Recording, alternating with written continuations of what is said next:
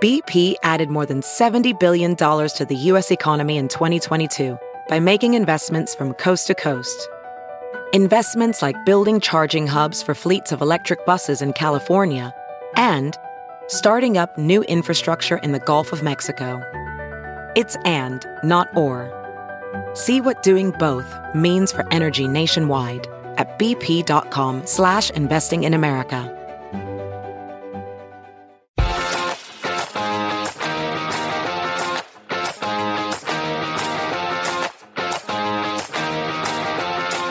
Welcome back, everybody. The Bauer and Rose Show. Tom Rose, my name. Gary Bauer, a co-host here. Not in at the moment, so this is Rose solo. We're every Sunday right here on Sirius XM, The Patriot, channel 125. We're hosted online at justthenews.com and available wherever you get your podcasts. Gary and I podcast a couple of times a week. Make sure and give us a 5-star rating. Recommend us to friends. And here we go.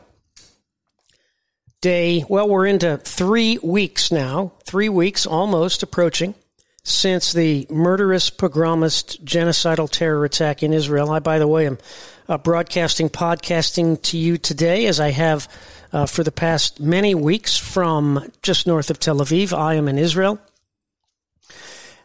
There is much to talk about, much to discuss, and we're going to get in it. Bottom line, if Hamas goes away tomorrow, if there are no more rockets that are fired indiscriminately at Israeli cities, there would be no more Israeli airstrikes in Gaza. If Israel lays down its weapons today, there would be no Israel tomorrow. And if Hamas laid down its arms today, there would be no war in Gaza. And that is why they hate Jews and why they hate the state of Israel. Not because they're evil, or in my case, since I'm Jewish, evil, but because Israel is good. And the better Israel is, the harder they work to exterminate us. Anything that could possibly be done to these victims of the Hamas massacre and their corpses, short of cannibalism, were done by these monsters. The National Forensics Center, we discussed this earlier in the week, the National Institute for Forensic Studies in Israel did something very, very unusual and very exceptional, contrary, in fact, to Jewish law, but due to the exigency of the emergency, they felt it essential.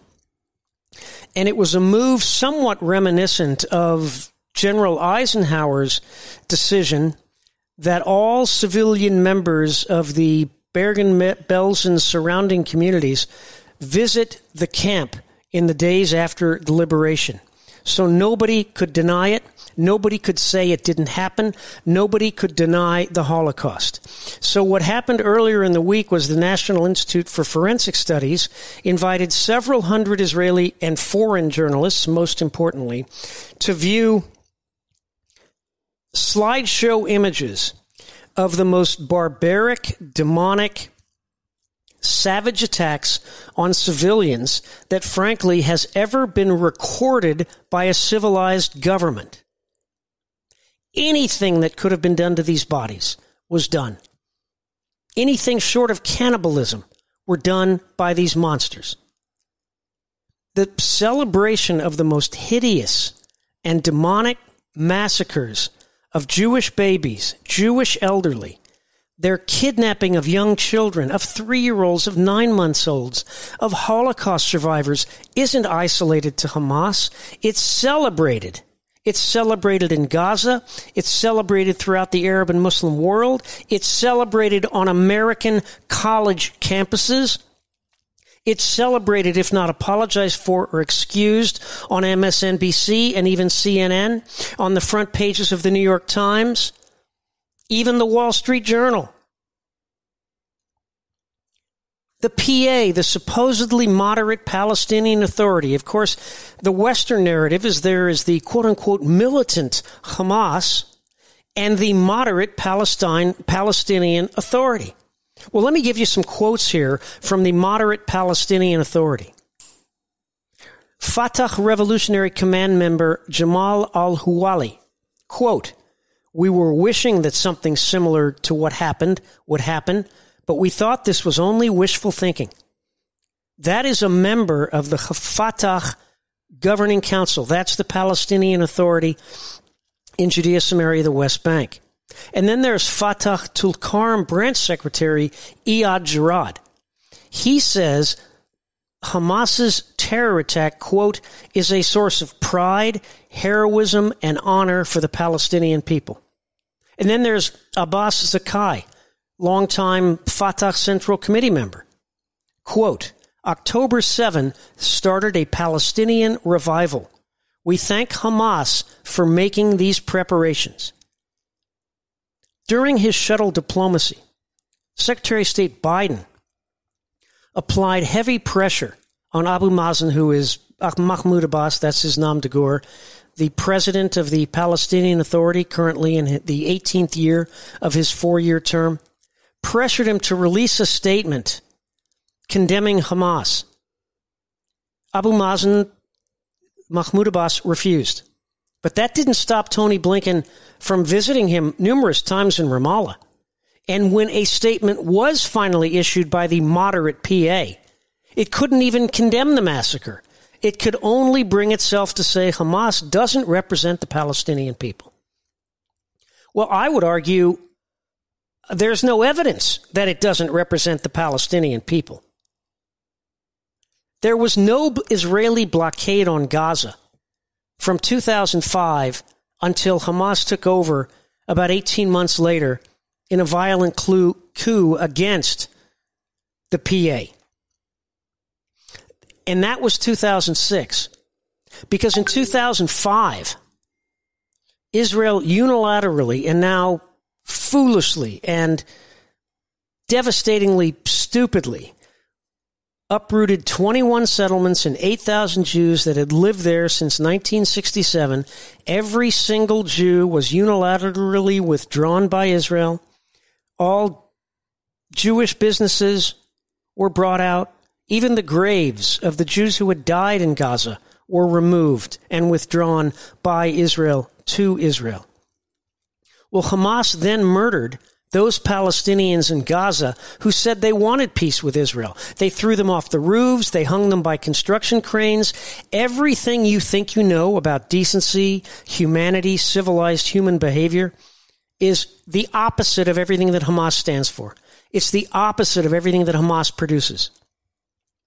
People don't even know this. They use and abuse and lose hundreds of Palestinian children every year digging their terror tunnels. Hundreds of these kids are killed in tunnel collapses and cave-ins. Hamas doesn't care. They don't apologize. In fact, Israel cares much more for the children of Gaza than Hamas does. Much more. Israel treats them in its hospitals. Israel risks the lives of its own soldiers to limit, to the extent possible, the civilian casualties caused by Hamas in their use of civilians as human shields, when the IDF could very easily wipe out Gaza just from the air, just obliterate it, right? If the IDF were the monsters that the many in the Muslim world and many more in our own media seem to imply, then the Gaza problem could be solved in an afternoon.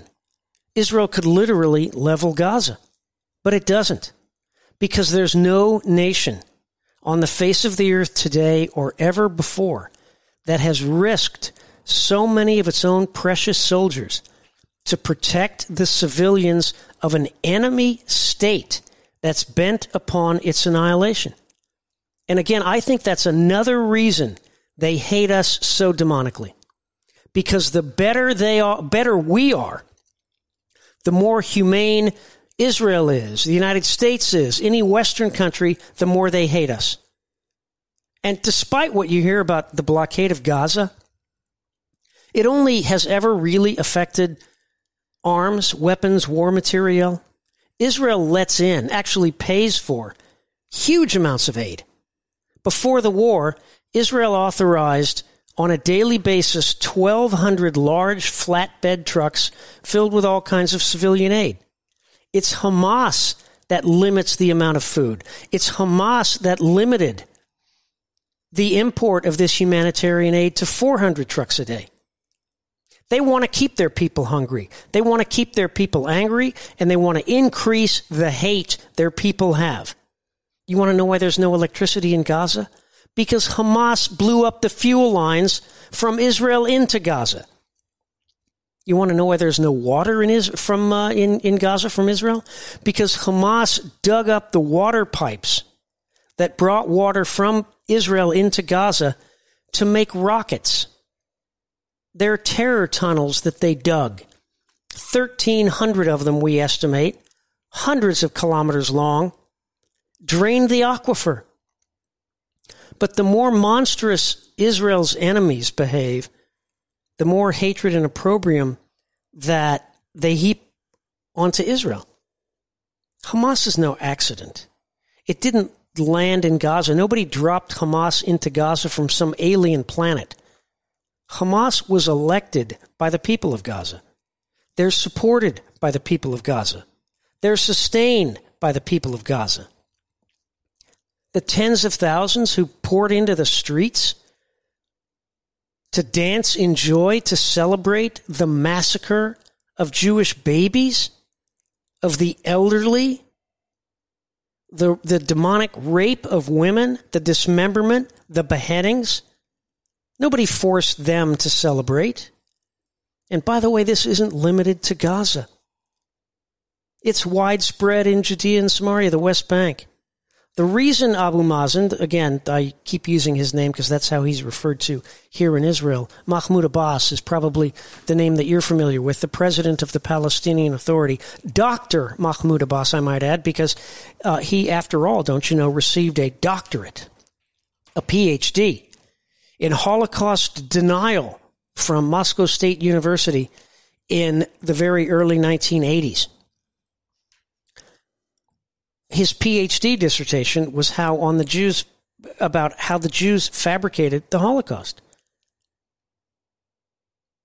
So the reason he's in the 18th year of his 4-year term is because if there were another election, he knows, and everybody else knows, that Hamas would win it handily. So this history of anti-Semitism, which is more pronounced today, much, much more pronounced today in the United States than it ever has been in our history. The U.S. right now is experiencing the greatest explosion of anti-Semitism in American history. And it's not even close. There is no close compare. None. The smatterings of anti-Jewish bigotry that we all learned about in Sunday school, obviously I'm Jewish, and studied in college, wouldn't even register by today's standard. Students of history obviously know about Ulysses Grant's Order Number 11, which if you study American anti-Semitism, is if it's not on page 1, it's on page 2 or page 3. In the middle of the Civil War in 1862, General Grant issued an order that tried to expel Jews from the from the borders of the border states, Tennessee, which was in Union hands at that point, Mississippi, Kentucky. That was about as bad as it ever got. But considering President Lincoln immediately revoked it and shooed Grant out for ever issuing it, it never took effect. So no Jew was ever expelled. And then Grant spent the rest of his life apologizing for it. He became the first and only ex-president to ever actually become a dues-paying member of a synagogue.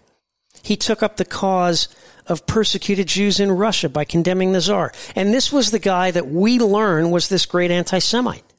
And Henry Ford, who I was reading in the paper today, America's most notorious anti-Semite, most widely known anti-Semite, most influential anti-Semite. Well, he later repudiated his abhorrent views. He had a newspaper, the Dearborn Independent, that repeated all the slanders and lies accumulated until that time about Jews. We controlled the media, banks. We had this nefarious influence. None of these people, not even, pardon me, Father Coughlin, the popular Detroit-based radio host who broadcast to millions, blamed the Jews for everything under the sun during the Depression. None of these people were ever close to being exterminationists.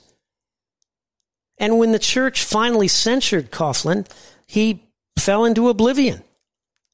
But what we're hearing today is an anti-Semitism that has no precedent in American history. Anti-Semitism is a unique form of hatred. Unlike the old-fashioned anti-Jewish bigotry, today's anti-Semitism isn't just some other form of bigotry or race hatred. Not liking Jews is not anti-Semitic. People don't like other people, right? I mean, that's just part of human nature. If you don't like Jews, that doesn't make you an anti-Semite by today's standard, because it's been upgraded now, don't you know? Unlike this old-fashioned, quaint, benign anti-Semitism of years gone by, today's form is exterminationist. The anti-Semites, the Jew haters you see marching in New York City, beating the crap out of counter-protesters in Chicago, aren't mere Jew haters. They're exterminationists. They don't just hate Jews. They want all Jews killed. There's never been anything close to the exterminationist anti-Semitism we're seeing today. Never in our 250-year history have thousands gathered in the centers of our great cities, chanting death to Jews, death to the Jews, F the Jews. And the smarter ones, the more refined of them, use euphemisms to say F the Jews. They say, from the river to the sea, Palestine must be free. Free of what, you may ask? Well, free of Jews, of course. And end the colonial, decolonize Palestine? What does that mean? That's another euphemism, another one of their rhymes. Decolonize Palestine. Again, that's a euphemism. It means kill the Jews. It means get rid of every Jew, even though the only people to have had an indigenous claim to this land, again, I'm speaking to you from Tel Aviv, just north of Tel Aviv, have been the Jews. That's why it's called Judea, because of the Jews. It was renamed Palestine 1900 years ago by the Romans after the destruction of the Second Temple in the year 70 AD and the attempted dispersion of the Jewish population. But a Jewish presence here in Palestine, Judea, the modern state of Israel, has been continuous and uninterrupted for 3,000 years. The only other people on the planet that can make claims like that are the Chinese and the Persians. So we've reached a point where you have to wonder, you have to ask whether or not this kind of hatred that's unprecedented in our history has a solution. I don't know if there's an answer to that question. I really don't. Because when a society, an open, free, democratic, tolerant society like Australia can tolerate thousands gathering at the most iconic physical space in Oz, outside the Sydney Opera House. If there's one image of Australia, it's the Sydney Opera House, and chant, gas the Jews. Well, what we know now is that when people say they want to kill you, take them at their word. We now know they mean it. Gas the Jews, dismember the Jews, decapitate Jewish babies, kidnap Jewish old ladies, kidnapped grandmas. If there's no armed defense of the Jews in Israel, every Jew would be murdered. We saw that on the 7th of October. We saw that. And Israel's belief that its technological prowess, the startup nation, their innovations in cyberspace, electronics, super advanced systems, AI, all that stuff, rendered everybody here safe and secure. It fed into that mentality. Israel has F-35s and all this advanced technology, that the Gaza border was secure because of all the sophisticated equipment that's on the Gaza border. Got 40,000 terrorist fighters now from Hamas and Hamas's military leadership that are living and operating inside tunnels. It literally is the first underground army. You know, we used to use the terms about the underground during the Second World War. Well, now we really do have an underground army. And to defeat Hamas, Israel's going to need to get them out of tunnels where they'll finally have the advantage and not fight them in the tunnels. Israel's using, whether or not, how sophisticated it is, I don't know, but using what they first have to do is identify the tunnels, then they got to destroy them.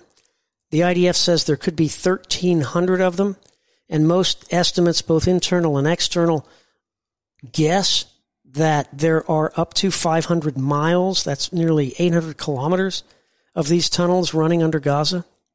So Israel's deployed or is deploying this ground-penetrating radar, which they had, by the way, on the border. We see how well that worked. These advanced detection devices that can measure magnetic fingerprints, thermal fingerprints, even acoustic soundings, their fingerprints.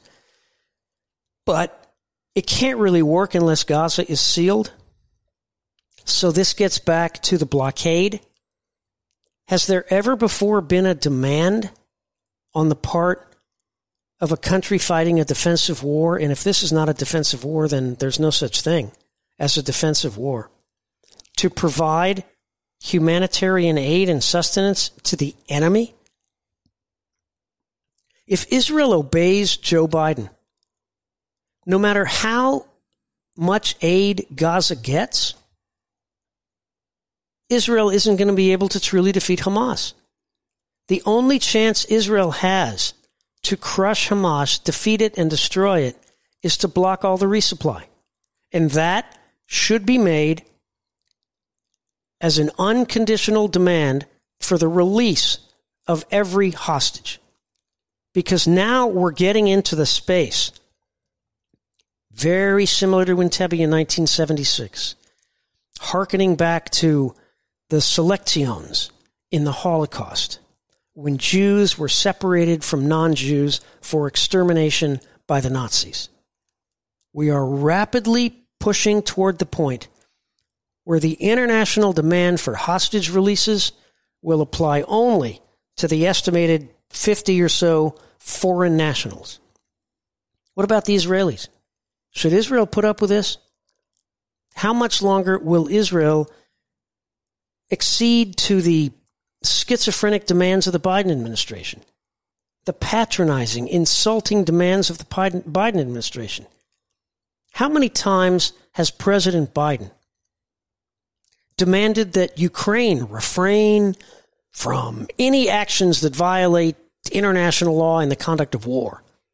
How many times has he had to admonish Ukraine publicly before it even begins to respond that it has to adhere to international law? Never. And why did the State Department, why has it never put any restrictions on Ukrainian retaliation? The Ukrainians have retaliated. They've targeted Russia's Black Sea Fleet. They're hitting sites in Crimea. They're sending missiles far into Russia to attack sites. Sometimes those attacks miss, and sometimes Russian civilians are killed. And it was Russia that launched a criminal invasion of Ukraine designed for conquest.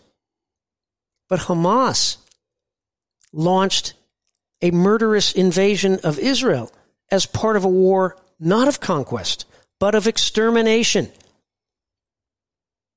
Almost 800,000, we estimate, dead or wounded in Ukraine and Russia. This is the most lethal conflict that Europe has seen since the end of the war. So why is Tony Blinken? Why is Joe Biden? And don't even get me started on Barack Obama, who earlier in the week issued the most disgusting, morally equivalent, flat-out almost anti-Semitic blather about the massacre. You see, they have to have moral equivalence. If you're in the middle, you can't be targeted by either side. Being in the middle is the easy place to be. If you're like the New York Times and refer to the blast at the hospital in Gaza, without citing the fact that it was Palestinian Islamic Jihad that hit the hospital, not Israel. If you just say blast at the hospital, that's an act of moral equivalence. And it's a pass to Hamas because Hamas isn't called out, or PIDG isn't called out for the attack. So why has the U.S. been so insistent upon a ceasefire after roughly 1% of the casualties that have happened in this war compared to the war in Ukraine? But you can't mention a breather, a ceasefire, an armistice in Ukraine without being called an ally of Putin. There's no end in sight to the war in Ukraine. None. There's no end in sight to the carnage there. But that doesn't seem to bother anybody. The administration, the president acts as though he can always, America's capable of doing everything simultaneously, but then we don't do anything anywhere. And let me hit one final point. The primary, almost sole objective of this administration in the deployment of massive and unprecedented firepower into the Eastern Mediterranean and the Persian Gulf. 2, carrier battle groups, the Ford and the Eisenhower. Are they here to protect Israel? I don't know.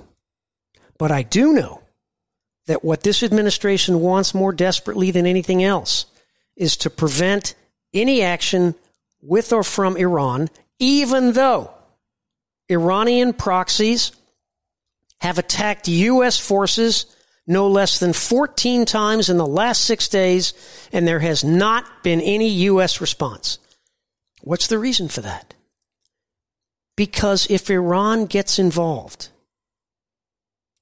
then the entire cover for 2 of the last 3 administrations, the Biden administration and the Obama administration's policy of failed alignment with Iran, the attempt to distance America from its traditional allies, from Israel, and to align it with the world's leading state sponsor of terror, will be exposed for all to see. Do you realize that to this day, no senior administration official has ever even acknowledged that Iran had a hand